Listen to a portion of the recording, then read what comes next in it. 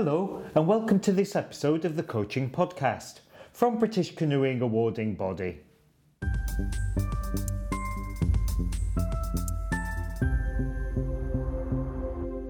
Hi everyone, and welcome to the British Canoeing Awarding Body Coaching Podcast.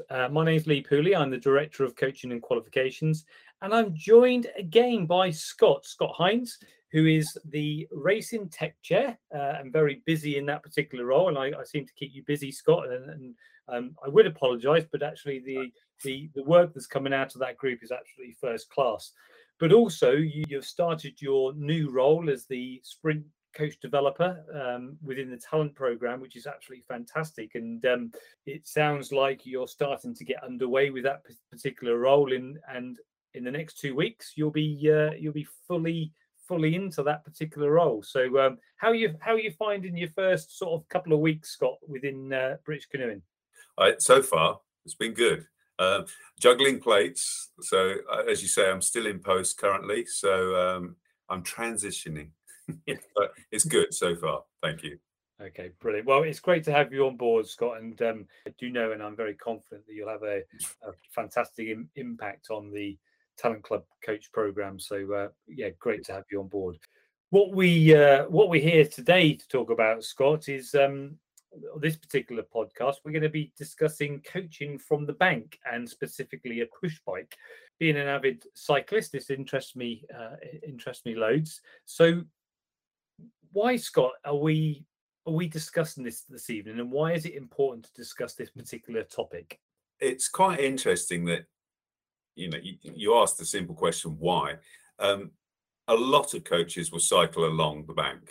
What I find really amusing is that they cycle to the canoe clubs on their £6,000 carbon road bike in all the gear, and then get a rubbish old bike that's been pulled out of the river and cycle that along, struggling to keep up with their legs around their ears and everything. So we're just going to hopefully go through the common practices that we all know that don't put in place, and then some of the finer things that you need to think about if you're new to cycling along the boats, watching the training, coaching, and the do's and the don'ts, and what to watch out for. So, Scott, is this quite common practice for racing coaches to operate from a push bike? I think it is for a lot of areas. Yeah, there are some areas where the coaches will be out on the water with slower groups, but as the groups get faster, they either have to take themselves, or you'll have a coach on a bike, and some obviously are in a speedboat, but mostly bikes are cheaper. Yeah, absolutely, and licenses and launches and probably time impacts as well, isn't it? Yeah. So what I'm, obviously, as most listeners know, listening to the podcast that I've been involved with over the last couple of years, is my passion is really within coaching. So I'm really keen to probably focus on that initially, and probably see where the other things sit in. But in terms of the coaching practices, what sort of things do coaches need to be aware of, or what are the things that they need to consider when setting up their bike appropriately for a good coaching session? So if you're on a shared bike, you've got to take the time to actually make sure that it's ready to roll, because usually you pull it out with 2 minutes to go and find that it's got a puncture and someone's put it away for you, or all the saddle and everything's been changed. So I mean, that sounds silly, but it always happens. And then it's in good working order. It can be really hard to keep up with a group when you've only got one gear, and it's usually the lowest gear. Just simple maintenance, but also when you're looking at the sessions, what is it that you're actually doing? So if you've got multiple groups and you're setting them off at stages, it can be very hard to get back to the front group to say, 1 minute, 2 minutes, 3 minutes after you set the fastest group off, chasing them down. So it's actually planning your sessions within your limitations, which is, I think, where new people who have come from the river onto the bike think, well, it won't be a problem catching up. And it can be quite hard work, harder than people imagine. especially if it's soft ground as well. That's another one. You know, if you're cycling along a towpath and it's a nice flat tarmac towpath, the world's all wonderful. But when it's muddy, wet, slippery, it can be quite hard to actually catch up. And within the racing world, you work with metrics and data and data collection. How does that work on your bike? Well, so one of the things I think you'll see some people do, and I don't count myself in this, is filming from their camera as they cycle along, which is fine. But obviously you're riding one-handed and you're looking at the people that you're filming and not where you're going. There are better ways to do that, I feel. And also with the watches as well. Again, one-handed cycling, because you've got your watch on your arm and you're watching it and then you're watching the countdown as you're calling along. And it's a lot easier just to put the watch on the bike in front of you. And then you can be, watching, looking forward and seeing where you're going, and the watch gives you a reason to look forward rather than just keeping looking at your paddlers beside you. I think simple tricks that someone doesn't tell you until you found out. And I think that's one of the beauties of these podcasts, isn't it? It's, some people might feel that it's stating the obvious, but actually, we've all gone through some apprenticeship, haven't we? Yes. And we've all learned through our mistakes or our adjustments, and it is nice to actually give people a bit of a head start or a little bit of a foot up. Those little light bulb moments, you think, that's how they do it. I think it would be useful, Scott, if you could just give us a bit of an indication how you set yourself up for a successful coaching session from the bike.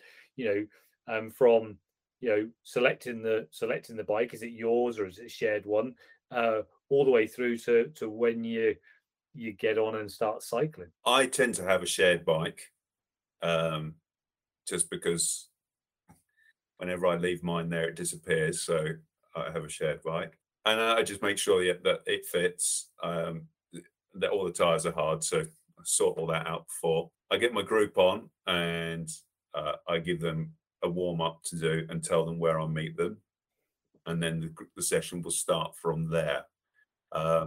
One of the nice things I think from a bike that you don't get on the water is you get an overview of the group and who's doing what within the group, within the efforts. You get a more in detail picture. So if you're actually on the water coaching with them, you have to be behind to see what everybody's doing. And then you have to be quite a lot quicker than the group to be able to do that. So on the bike, you can actually watch who's doing what, who's moving around, and who's paddling well, who's not. The one difficulty is from the bike, you're obviously going to be a minimum of 3 or 4 feet taller than them. So you're looking down, and sometimes, you can be 10 feet higher cycling along. So your view is not the same as when you're paddling beside them. So you're not getting to see the same angles of the hands and such like that you would do if you were down low. You don't get to see the boat movement left and right if it's wrong in the same way. So so it has its advantages, but there are some caveats that you have to be aware that every so often you're going to have to get down to eye level with them and see what they're doing as well. It also does mean you can go closer to them if you've got that. If they're coming up an edge, you can get close and you can see, and you can video and such like as they come past, and then catch up and then get ahead, video, come past, and then you can give feedback and such like. So and then I try and make my rests in the places where I have to do the work. So if I have to cross over something or go around something, that's where the rest is, so that for the group, so that I can then get ahead and do my bits without interfering in the efforts. And do you ever sort of cycle ahead to get to a bridge so you can get a different angle, or do you not do that type of stuff on the bike? Yeah, I do. On certain efforts, there are set points where you can get to, and then you can watch them come past and then watch them retreat as well. So you get a good viewpoint, both high and low. So if you've got the opportunity, it's quite nice, because when you're up high, you can see different movements than when you're at eye level. Yeah, I try to do that. And then I've got bridges as well. So like you say, go up to the bridge, you can see them coming underneath you, going away, and get various different viewpoints. A bit like when you see the drones at the Worlds, such like, you get all those different views. And what, just as a, just put you too much on the spot, because we are talking about coaching from the bike, how would you separate from, what you can observe lower to what you can observe from a higher vantage point? What would you say is it subtle differences? Is it big differences? Well, sometimes people will be shorter on one side than the other. And I mean, the entry will be closer to them. So they're limping in effect. You can't always see that so well if they're showing you their good side. And then when they're showing you the bad side, you haven't got a reference as such to see it. So it might only be a few centimeters or something, but you can see that they're limping. Whereas when they're underneath you, going underneath a bridge or something, you've got that, and they look like they're doing sort of the Charleston or whatever it is, sort of the so you can actually see things like that. You can also see someone taking out too wide or too narrow, which you can't see from above. So which you can see from above, not from the side, from the bank. So you get different viewpoints of technique, but also, wash hanging, whether someone's sitting in too close, too far, which you can see from above. But when you're sitting from the side, you can see the nose, the height. So you can tell if someone's just popping over the back and falling off, which you can't always see from above. So yeah, different modes for different things.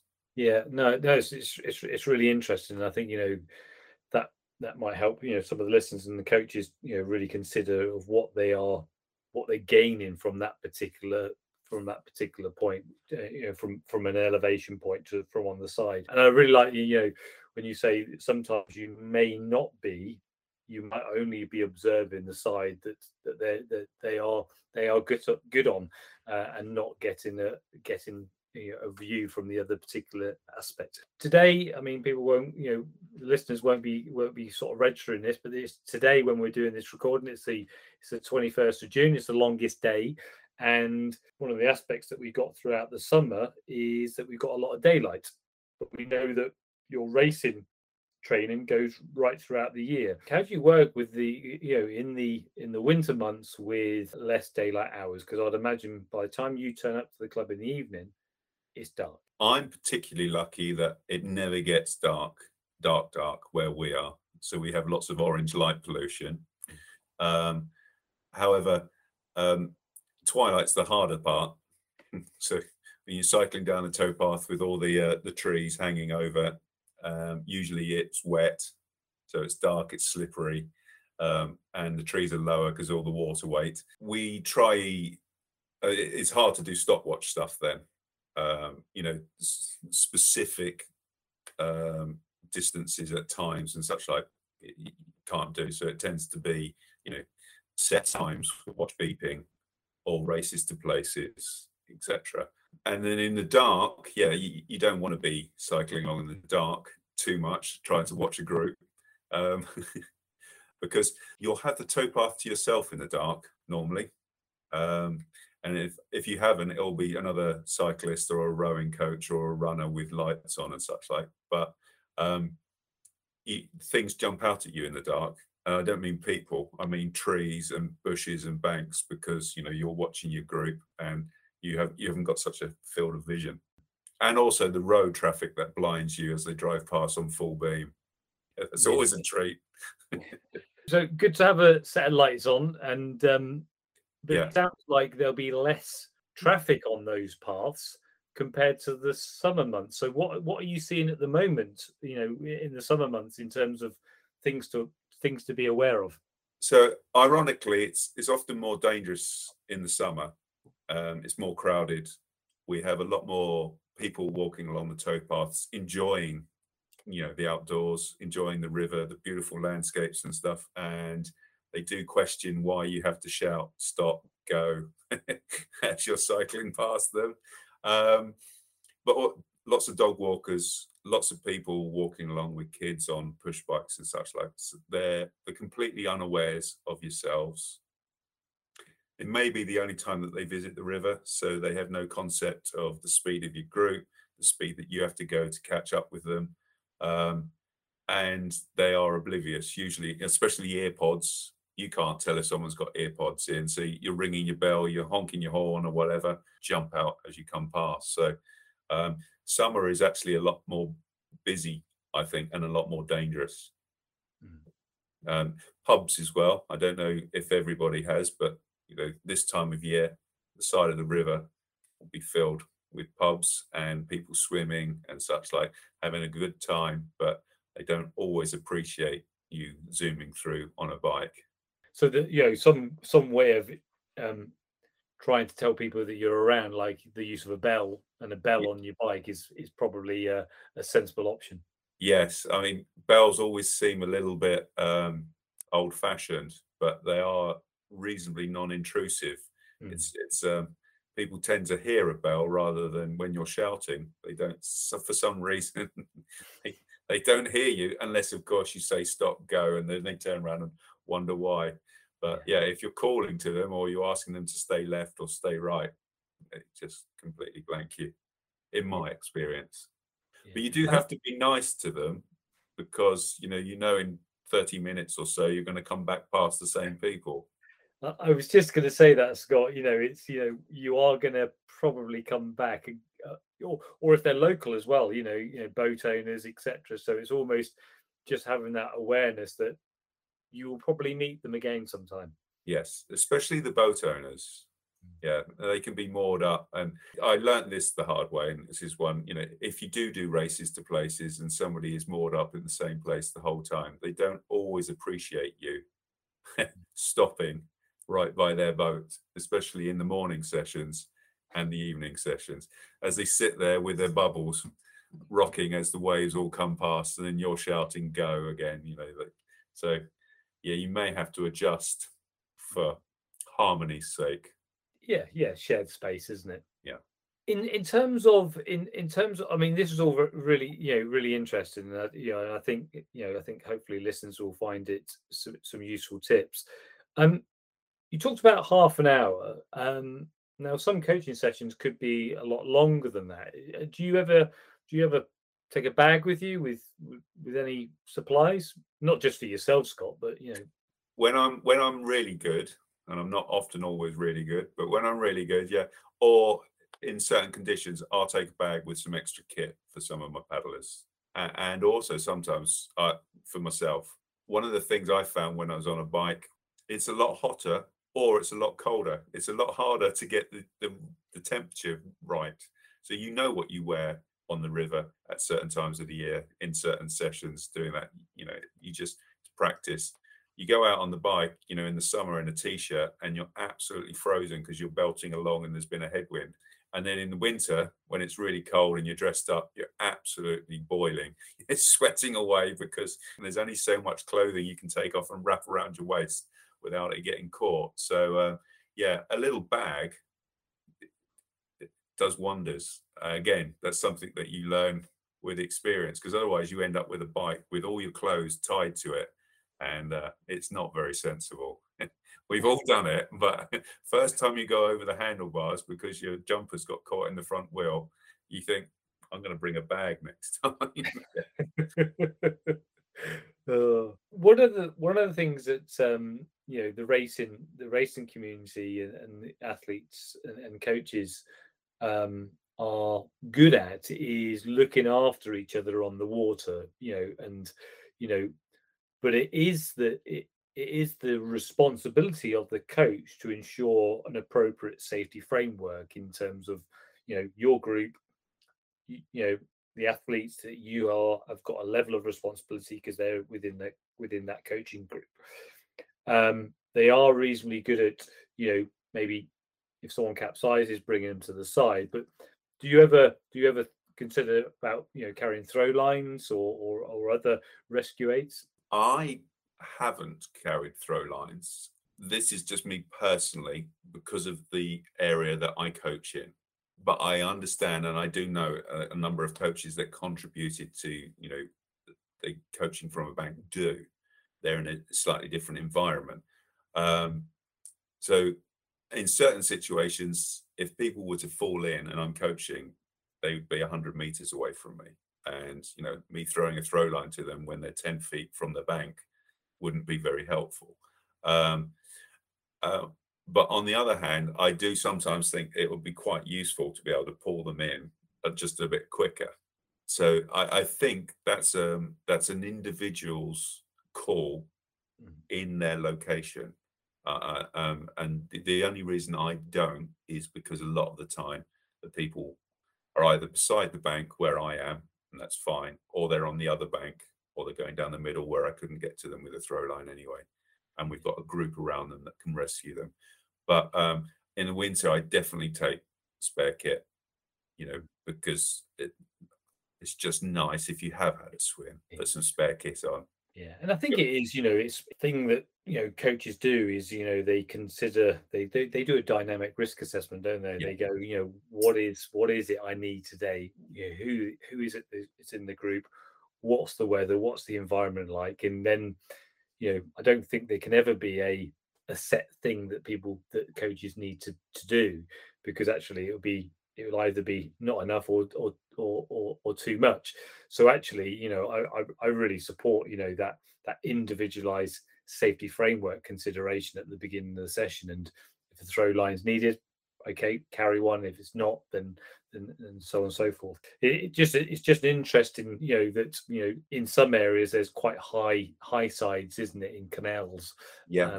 That might be useful to actually carry a throw line for that particular purpose. Yeah, and there are places as well that, you know, that are inaccessible to get out on my stretch with trees and everything. You know, you can't get to the bank because the trees are hanging out 20-30 meters and you'd have to clamber through. So, you know, the option is you have to swim to somewhere else, or self-rescue in the middle with other people. So yeah, but then the same issue there is that you couldn't get to them with a throw line. But I do know some coaches, you know, who paddle through some certain parts of built up London, and they'd love a coach with a throw line.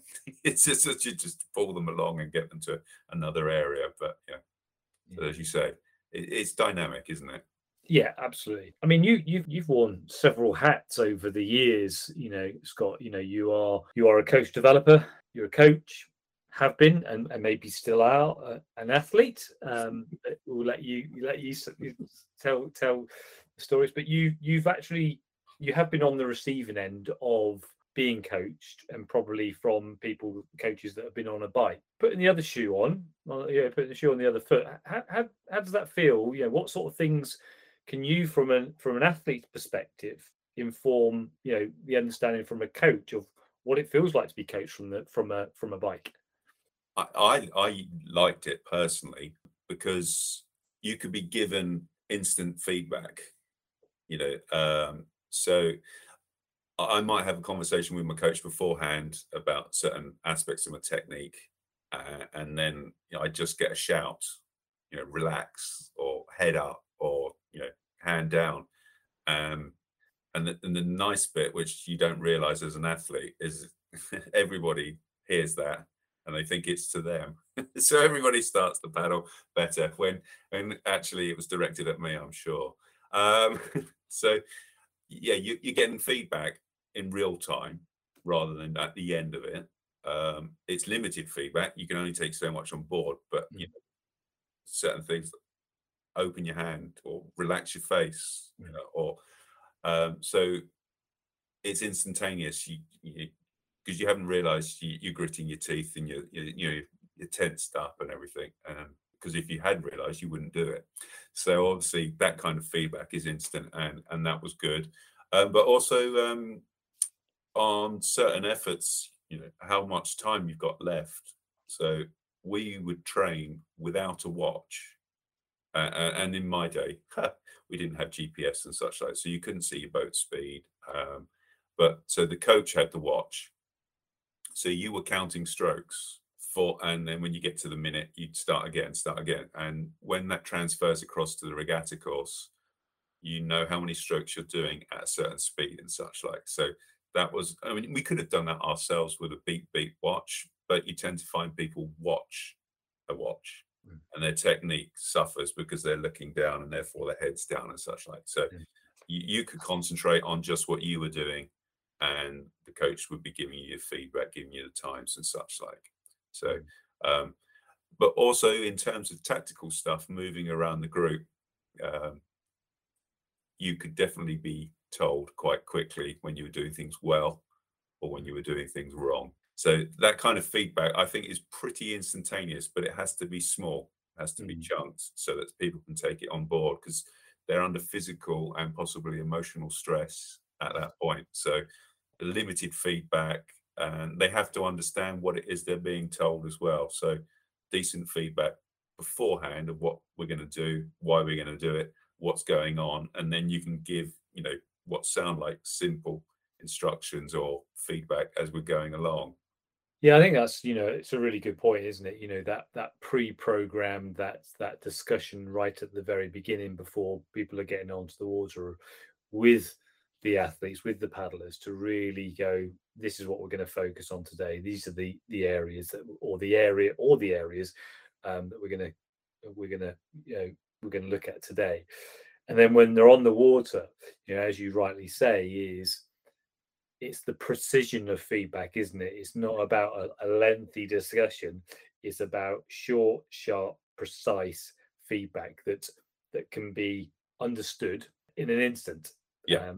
But that only comes from the person on the water having that conversation at the early stages or at the start. Yeah. I think that's really important. So, Scott, I think for me, this has been really interesting, and what I'm going to push you for is your 5 top tips from Scott on coaching from a bike. So number 1 sounds a little bit silly, but get feedback from your group as to whether they can hear you or whether you're too loud, because you have no understanding. You can be bellowing and they might not hear you, or you can be bellowing and everybody in the county can hear you and they're like, why is that idiot shouting at us? So it's always good, I think, every day to check that they can hear you, or if you're too loud. You don't need to be shouting, because you can hear my voice now. So that's number 1. Take a pump, because unless you get an absolute puncture, you can keep pumping it up in the offs and cycle along to the next one. So the efforts might get shorter and the rests get longer as you get tired pumping it up. But always take a pump with you. In the winter, be prepared to be hot and cold and wet. Having enough clothing with you for yourself and for the group, because the group generally is working hard enough to keep themselves warm and they're dressed appropriately. It's you that is standing around absolutely soaking and a 3-minute off, absolutely frozen, not doing any work. And then when you're cycling, you've got the wind blowing and you're not working hard enough to keep warm. So be very aware of that, having enough clothing. Watch, make sure your watch is on the handlebars, beeping away. And if you need 2 watches, have one on the handlebars and another one on your arm. But don't sit there cycling along watching the watch, all right? Because you're meant to be watching the group. You're meant to be watching where you're going. You can't do, well, most people can't do 3 things. I can't do 3 things. So watch on the handlebars. And then lastly, and again, this sounds frivolous, but make sure your bike is going to be there when you turn up. If you've got a shared bike, you don't want someone to have taken it home to repair it for you and not told you. Or even if it's your bike, make sure that someone isn't borrowing it for a session because they got there 10 minutes before you did. I'm not the kind of person that can run along beside a group. They'd have to be a very slow group. So yeah, make sure your bike is either locked or everybody else knows that it's your bike, and on pain of death, they don't borrow it. Scott, it sounds like you learned the hard way with number 5. Yes. Yeah. Following the big boy session on a BMX. Yeah. You only do it once, and then you make sure your bike's your bike. Yeah. Yeah, not the most ideal bike to do a racing session. No, 1,000 meters on the BMX, flat out. No. Oh, Scott, as always, really enjoy our chats together, and I'm really pleased that we're able to record some of them. Obviously, we don't record all our chats, but it's nice that we're able to record some of them that go onto this podcast and enables some people to listen to it, and it might be a nice little reminder for some of the experienced coaches, but it could be a real sort of tick in the box for new coaches coming through to go, I need to set my bike up properly. These are the things I need to consider. So really appreciate your time, Scott.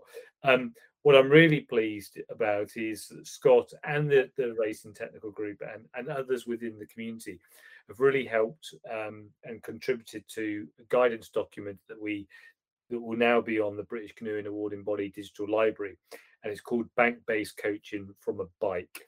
So if you want to go into the digital library on the British Canoeing Awarding Body website, you'll be able to download that document or view that document. It's there, and it goes over some of the areas that we spoke about today. So Scott, thanks very much for your time today, and I hope everyone enjoyed listening to our chats. Yeah. Cheers, everybody. Take care. Bye.